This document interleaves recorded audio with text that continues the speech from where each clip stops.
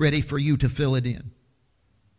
We're not going to bring you back to the context because it's always important, the context of the passage.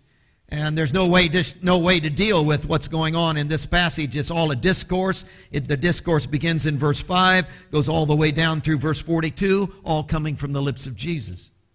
And as you look at the discourse, you see that it's all spawned out of the idea of Jesus instructing his disciples in the business of ministry, because he's called them to ministry. And that has all been spawned right out of a prayer meeting. So as you back into if you come to Matthew chapter 9, the end of chapter 9, you see this prayer meeting is being conducted. Jesus is calling his disciples to prayer. And in this prayer meeting, he gives them the focus of what they are to pray about. So this is not just a general prayer. This is not just, well, let's pray for a good year. This is not, well, let's just pray for healing, or let's pray for this, or pray for that individual. This is, in verse 37, the harvest truly is plentiful, the laborers are few. Therefore, pray the Lord of the harvest to send out laborers into his harvest. There's no way to look at the passage then and come up with any ideas outside of the fact that this is all focused on ministry. It is a prayer meeting that is talking about, hey, there is an overwhelming need. And he's looking at the harvest. Now we know, for instance, from, I think it's John chapter 4, the woman at the well scene, where Jesus turned to his disciples when that whole thing was over and said, the harvest is ripe. The fields are ripe unto harvest. So we know what he means by the harvest. He's talking about people. He's talking about a ministry. He's talking about evangelism. Evangelism is the focus. He's talking about winning people to Jesus. He's talking about changed lives. He's talking about, oh, we've got to get this done. Oh, this is of top priority. Oh, this really matters. Oh, this is number one on the agenda. We've got to win people to Jesus. This is what this is all about. This is not about a food pantry. This is about winning people to Jesus. Well, then why do we bother having a food pantry? To win people to Jesus. That's why. I mean, duh. Because this is all about winning people to Jesus. Well, this is not about a supper on Saturday night. Well, why do you have a supper on Saturday night then? To win people to Jesus, man. That's why you have a supper on Saturday night. This is not about programs. This is about winning people to Jesus. This is not even about Sunday morning. Then why mess with Sunday morning? To win people to Jesus. This is all about winning people to Jesus. This is not about church attendance. This is about winning people to Jesus. This is about people becoming intimate with Jesus. This is about oneness with him. This is about people being filled with Jesus, the great pressure, the supreme task, the number one deal. I think I'm all steamed up about this. The number one deal is we've got to win people to Jesus. People have got to get saved. Evangelism has to take place. Lives have got to be changed. We're in trouble. Win people to Jesus. Jesus felt that. And he said, guys, we got to pray. Why? Because there's this overwhelming pressure, this great need, the field, oh, the harvest, and the laborers are few. I was raised by the saints of God in my area. We're always saying, it's my goal to reach heaven, make heaven my home. That is please, if that's your goal, it's way too puny. That is not our goal. That is so selfish. That is so all focused on yourself. That is get me out of my mess. That is so absolutely self-centered in its whole approach. This is not about making heaven your home. This is about winning people to Jesus. This is about intimacy with God. This is about lives being changed. The whole focus, the whole deal is we got to win people to Jesus. Prayer meeting. If we're going to win people to Jesus, if we're going to become ministers, if we're going to get in the middle of that, what will it look like? Oh, he said, I can give you a picture of what it'll look like. Sheep in the midst of wolves. And as I've expressed before, I was sure he was going to say, Superman defeating the enemy. That's how it will look. superheroes waving their sword and chopping off evil heads. And no, it looks like sheep in the midst of wolves.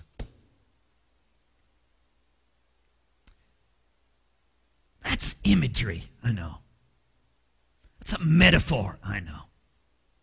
So in practicality, how would that look? Jesus, the Lamb,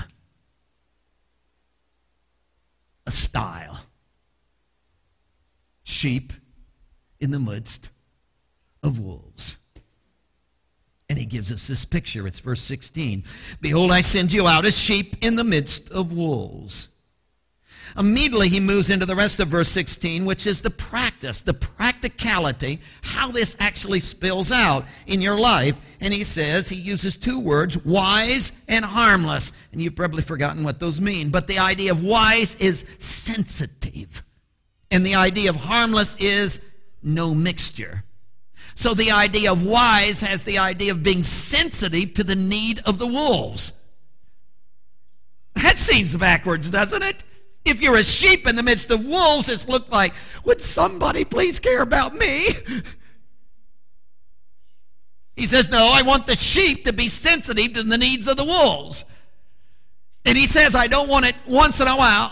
Okay, I'll be a sacrificed lamb on Sunday afternoon. No, this is not about particular times. This is about no mixture. This is a consistent, constant. The only way this is going to work is if this is 24 hours a day, if this becomes the dominant attitude and the influence that begins to spill through your entire lives as you become unmixed and you have only one thing going on, and that it is sensitivity to the needs of the wolves.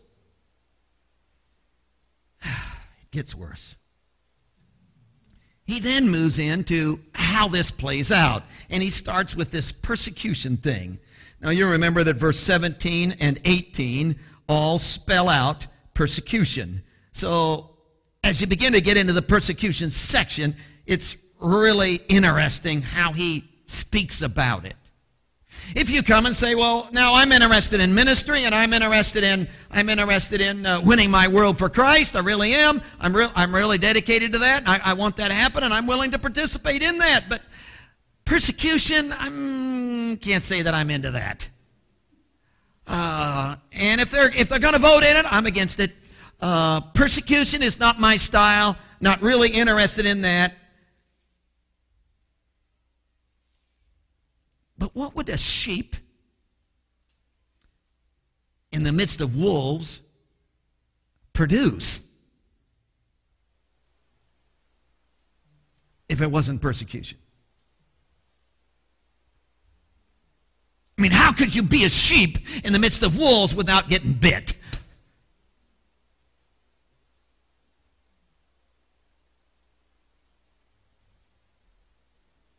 So what he's literally saying is that the persecution, and if you read the words carefully, it's very strong.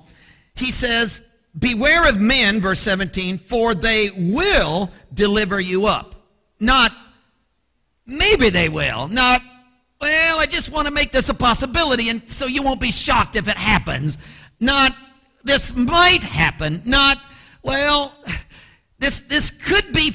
Listen, for certain sections of the world, China, stay out of there, or you will get persecuted. No, I'm talking about everybody, everywhere. You're going to be sheep in the midst of wolves, and do you know what that is going to produce? That, he says, is going to produce persecution, and you will be persecuted. This is not a possibility. This is not a maybe. This is an absolute for sure. Count on this. Go to the bank on this. Guarantee this one, son. You're going to be persecuted.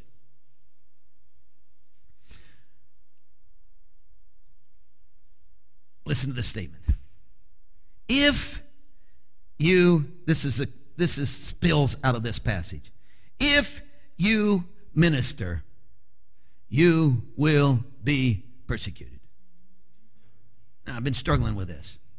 If you minister, you will be persecuted. It's like shouldn't saturate on stuff like this. It's like persecution and ministry are somehow linked.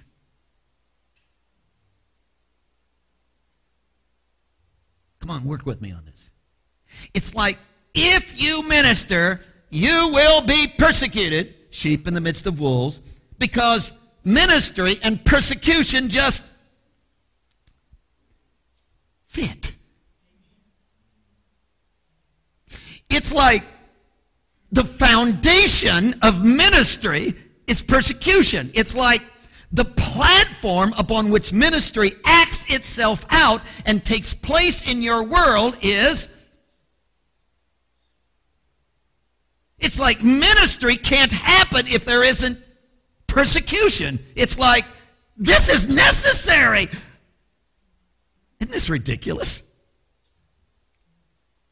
Ministry, if you minister, you're going to be persecuted. It's like persecution is the backbone of ministry itself. It's like the bone structure of ministry is persecution. It's like the only way ministry can possibly, are you getting this? The only way ministry can possibly take place is persecution. It just absolutely has to be.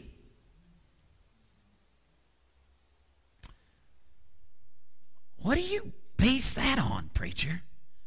Well, at least two things. Number one, Jesus. Isn't it interesting that God had this redemptive plan? And what was the plan? Well, the plan was a crucifixion where Jesus would literally spill his life out for a world. Well, that's a good thing. No, it's a terrible thing. Look at the persecution involved in that whole thing. In fact, it's interesting how the writers of the epistles begin to play with that. For instance, Luke really played with that, as we discovered in Acts chapter 2. Listen to this. Acts chapter 2, verse 23. Jesus was delivered by the determined purpose and foreknowledge of God. Talking about the cross. Jesus was delivered by the determined purpose and foreknowledge of God. Oh, that's why he died. I know. It was God's will. Absolutely. That's why he shed his blood. No question about it. It was the determined purpose and foreknowledge of God. God counted on this. God laid this out. This was a divine plan. Well, good for God. Jesus nailed to a tree. But wait a minute. Lawless hands have crucified and put to death. Well, that's awful, I know. That's persecution. Oh, brother. People didn't follow the will of God. I know. I mean, they were wicked. I understand that. They were wolves. I know. He was a sheep. I know. And what happened? They took him and crucified him and put him to death. With lawless hands they did that. Well, that's evil. I know. Well, I thought this was a plan of God. It is. Well, you said it was a result of overwhelming persecution and evil. I know. And those two came together to create a redemption for the world.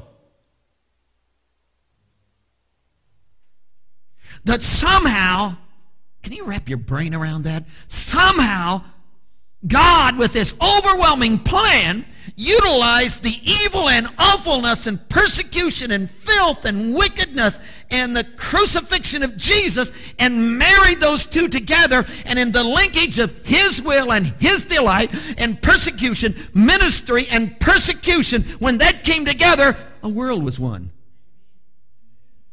And what was the backbone of the whole redemptive process that wins you? It's a persecution. A ministry in the midst of persecution. Oh, there's a lot of these, but I'll just give you one more. Another one that leads me into this is, oh, you're going to be witnesses. He promised that.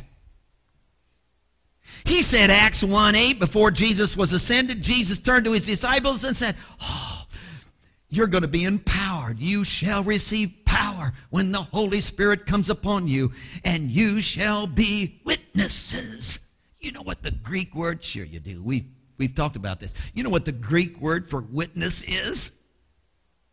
If you're taking notes, write this down. M-A-R-T-U-R.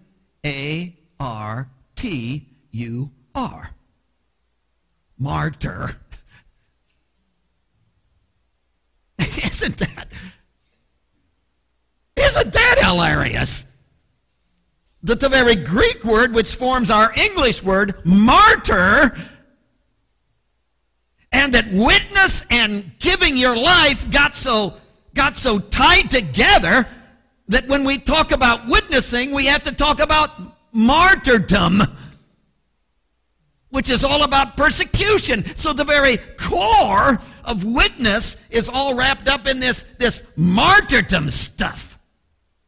So what are you saying? I'm trying to say that Jesus said, oh, ministry, I'm calling you to ministry. And guess what? Ministry, if you're going to minister, you're going to be persecuted. So ministry and persecution go together. And there is no ministry winning your world without persecution, because they're linked.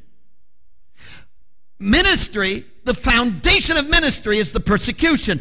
The backbone of ministry is the persecution. It's the stage upon which it takes place. Ministry, persecution. Now, if you got that, let me take you a second step, a further step.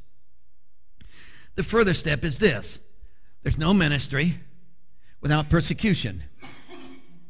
And there's no Christianity without ministry. Oh, this gets sticky. There's no ministry without persecution. And there's no Christianity without ministry. Are you saying that you can't be Christian without ministering? Yes. Yeah. Oh, yeah. Yeah. Oh, you mean preaching? No, we're not talking. That isn't his definition of ministry. His definition of ministry is what? Sheep in the midst of wolves. So ministry is going to have persecution linked with it. And Christians are really into ministry, winning their world, impacting their world. Got to win their world. It's the drive, it's the supreme drive of their very being. And there is no Christianity without ministry, and there's no ministry without persecution.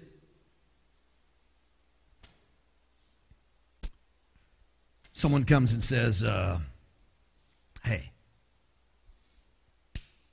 I've actually heard this in years gone by. Really interested in Jesus? Want to be a Christian? Interested in going to heaven when I die? Want my kids involved. I believe in the church, but don't want to get involved. Willing to come when it's convenient, but don't want to really get involved.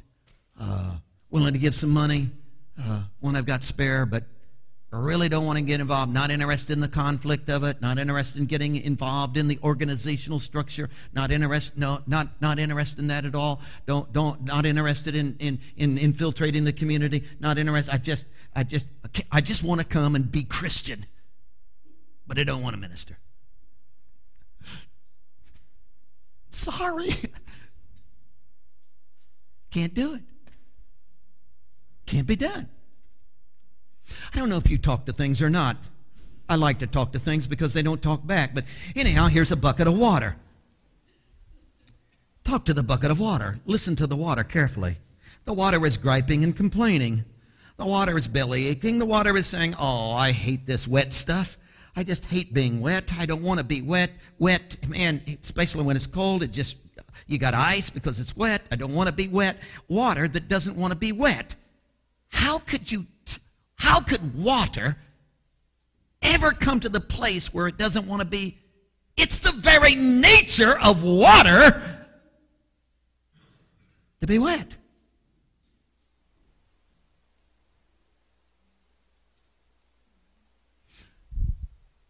I'm a Christian. I don't want to minister. What? That's an impossibility. How could the thought ever cross your mind? How could you ever visualize a monster like that? For the very essence of Christian is, oh, I got to win my world. Oh, the very essence of Christianity is, oh, I've got this nature, the heart of God, which burns in my bones and pours me out to my world. And it's the nature of who I am and what ministry is linked with persecution. And Christians minister. Therefore, Christians are persecuted.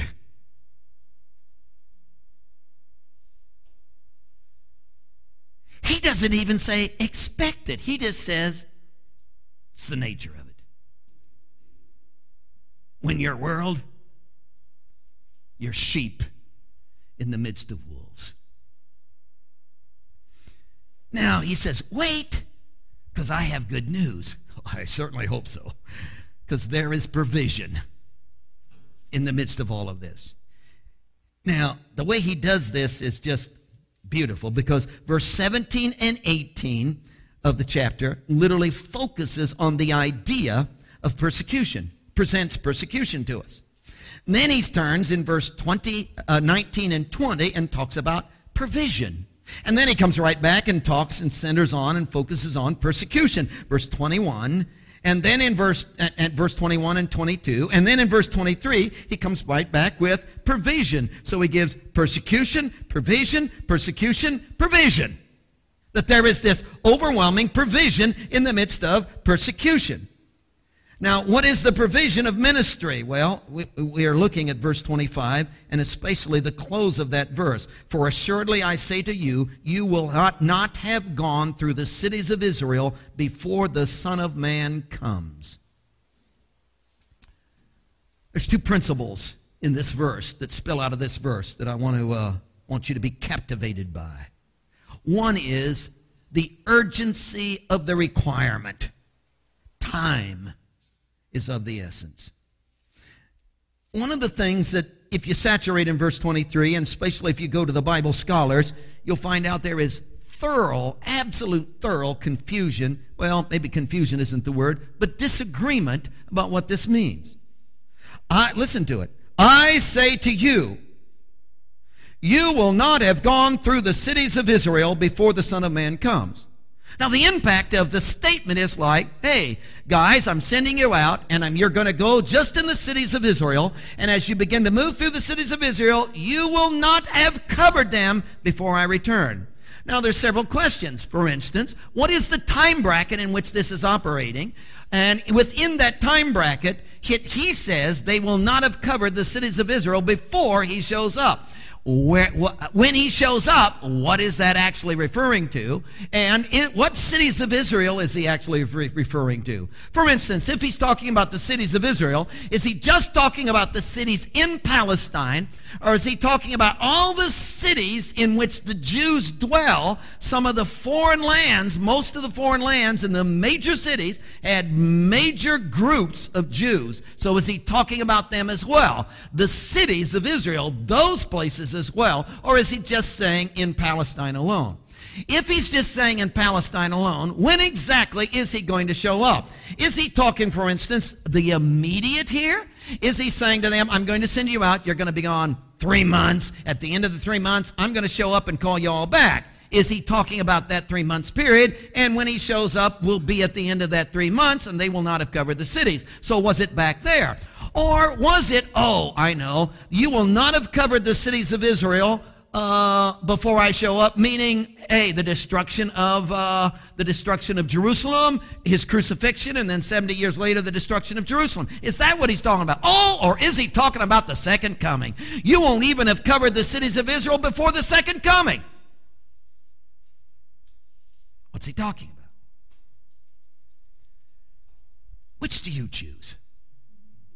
Whatever you choose is okay, because it doesn't matter. See, the point of the whole thing is not to figure that out. The point of the whole thing is to say, oh, the principle is the urgency of the requirement. The principle is time is of the essence. It's interesting that the statement, you will not have gone through That is a translation of one Greek word. It's the Greek word teleos, T-E-L-O-S, which is the word that's translated perfect, which has to do with completion, which has to do with bringing something to an end. So however you calculate this out, one thing you have to deal with is there isn't much time. Time is limited. This is urgent. There's no doubt about that. This is really urgent. Now you get the same thing out of the prayer that he led them into. The harvest truly is plentiful. The labors are few. What's he saying? Come on, guys, this is important. This is all urgent. We haven't got time to mess around. We can't just goof off. Come on, guys, we got to get with it. Well, I'll just take a day off. No, there are no days off. You can't give all your energy. Wear yourself out. Give yourself to this above all other things. We've got to win our world to Christ. Urgent. No question about that. Now, here's the danger. When we talk like that, the normal reaction is, oh, let's get more programs. Let's have more services. Let's develop a calling program. Let's start over here. We'll go down there. We're not encouraging you to do more because I'm already tired. See, this is not about more activities. You ever get stuck in the ditch? Car's in the mud. What do? Well, you get in and you gun that engine. Let's get more horsepower. Come on, you just dig your hole deeper. And your engine is going and your tires are spinning and you're burning rubber, man, just right there in the mud. Let's get busy. Busier. What are you talking about? Let's spend more hours. Whoa. Just spin those wheels, man. Just dig that hole deeper. No, see, that's not the point here. Not the point here. The whole point here is Him. Time is urgent, so what should we do? Oh, let's get into Him better. Let's seek His face more. Let's be filled with Him. Let's get in tune with His divine movement. Let's become a flow like we never have before. Let's be filled with Him. Let's let Him saturate us like we've never let Him saturate us before. Let's be mastered like we've never. Not more programs, more. Which brings us to the next principle, which is the urgency of our resource. Focus is of the essence. Oh, I love this. See, all the way through, as he gives these persecutions, lays this persecution out, he tells you consistently that the persecution is not to be the focus. Don't focus on, well, look what they're doing. No, don't focus. Well, they just took a sword and, no, don't focus on the persecution. Well, what am I supposed to focus on? For instance, look at verse 17. Beware of men, for they will deliver you up to the councils. Well, that isn't fair. I didn't do anything. They shouldn't have. They have no right to. They're infringing on my. Don't focus on that. They're going to scourge you when they're saying the synagogues. Oh, that's my back. I didn't do anything to deserve. No, don't focus on the persecution. Look at verse 18. You will be brought before governors and kings for my sake as a testimony to them and to the Gentiles. And when they, here's what you're to focus on. When they deliver, don't focus on the persecution. Oh, my back. Oh, the scourging. Oh, they had, don't focus on that. Focus on what? When they deliver you up, don't worry about what you should speak. It will be given to you in that hour, what you shall speak. It is not you who speak, but the Spirit of your Father. Focus on that. Oh, He's going to provide everything I need. Oh, isn't God good? So in the midst of persecution, don't focus on that. Don't focus on how they shouldn't have. They can't. No, focus on, oh, isn't God adequate? Isn't what He's doing in my life? Oh, the provision. The provision. The provision. Look at verse 21. Brother will deliver up brother to death. Father his child. Children were rising against parent, cause them to, but well, even my own family doesn't. Well, they didn't. Well, this isn't my, you'd expect, I would think my brother would. Don't focus on that. You will be hated by all for my name's sake. What? Don't focus on that. What am I to focus on? Oh, my salvation is so big because it's him, and it will endure to the end. Oh, that's what you're to focus on. Isn't that great? Oh, our verse 23. When they persecute you, don't focus on that. Flee to another city. Why? Because I'm telling you, he's coming. He's coming. He is coming. He is your rescue. Focus on that. Focus on that. Well, if this is this urgent and this is this necessary, I'm going to pour my energy out. I'm going to give myself in a new way. Wait a minute. Don't focus on that. Focus on what? Him. He will be your provision. Again, we could walk through every one of the persecutions. They're going to deliver you up to the councils. They're going to scourge you. Well, I'll just shed more blood and I'll just look what I... No, don't focus on that. Focus on what? He's your provision. Well, my own family is hating me. Don't focus on that. Focus on what? Oh, my salvation is so big, it cannot be disturbed because it's him. Focus on that. Focus on that. Don't focus on how much you've preached. Well, bless God, I've been an evangelist for 41 years. I preached all these sermons. Look what they're doing to me. Don't focus on that. Don't focus on that. What am I to focus on? Oh, he's my provision. He's my provision. Well, my own family. Don't focus on that. I've yelled at him. I've screamed at him. I told him the truth. Bless God. I told my kid. Don't focus on that. Don't focus on that. Don't focus on that. Focus on, oh, my salvation is so big it cannot be disturbed. It will endure to the end. Well, I went to that city and I poured my life out, gave my time, and I preached, and I don't focus on that. Focus on, oh, he is coming in the midst of it all.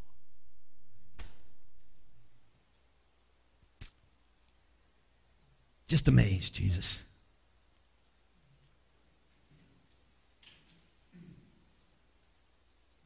Amazed at you and amazed at what you call us to. Amazed at the overwhelming wonder that you are constantly calling us back to yourself.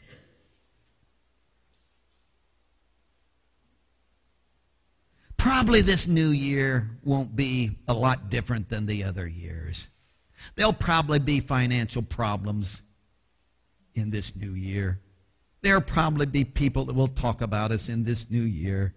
There'll probably be persecution in the new year, just like there was in the old year.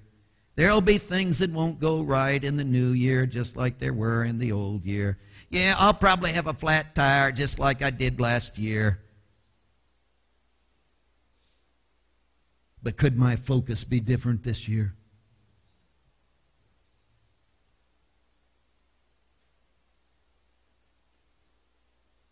Could I see that in the midst of all the persecution, which is going to happen because it's the nature of ministry, and could I get so wrapped up in you that you could minister through me, and when persecution takes place, I could rejoice because your provision is so adequate? And when they drag me in, you become the very provision for my life in that moment. And when my family doesn't respect or participate or give or honor, or I have a faith that cannot be disturbed because it endures. Could we be so locked in on you that ministry takes place. And Lord, please, in the name of Jesus, we want to announce to the demonic forces in this world, we want to announce to the devil and all of his angels, we want to announce to the imps all over this city, we are going to so cling to Jesus that we're coming after you. And all the strongholds in this city are going to be addressed by the power of God. Not because we developed a new program, not because we've got a food pantry, not because we got a meal on Saturday night. They are going to be addressed because we are a people who are just so wrapped up in Jesus. Ministry just has to take place. Bring it on. In the name of Jesus, as we hide in you, we challenge our world.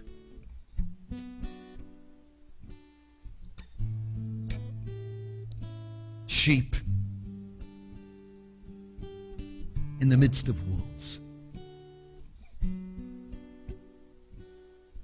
And we would ask one thing out of you tonight, dear Jesus. Would you again, afresh and anew for this new year, captivate us with yourself? Don't captivate us with new programs. Don't captivate us with activities. Don't captivate us with more stuff to do. Don't captivate us with new ideas. Captivate us with your face. Let us be people who are intimate with you.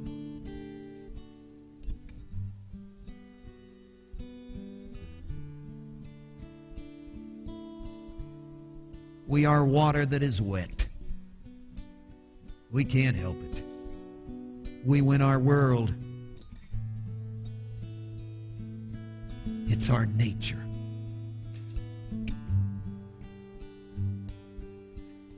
Heads are bowed. I invite you tonight to persecution.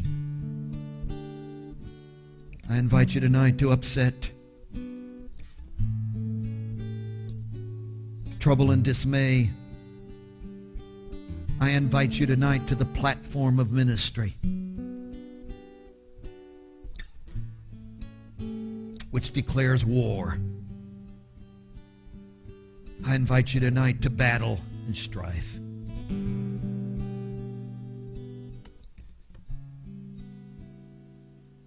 I invite you not to come timidly. I invite you to come boldly.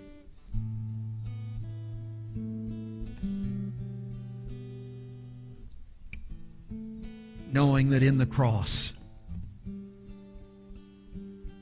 we are sheep in the midst of wolves. And the battle is ours, says the Lord.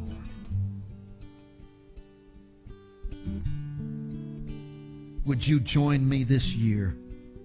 Would you join me tonight in a focus for this year? A focus on Him.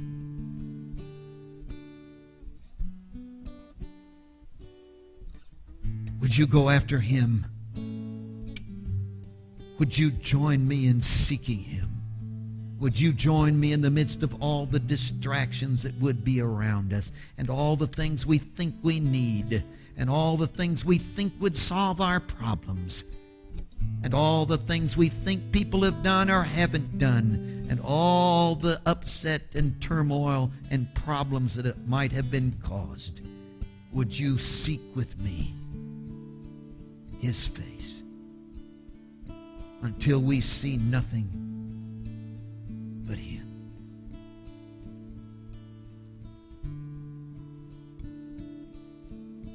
Moments of response.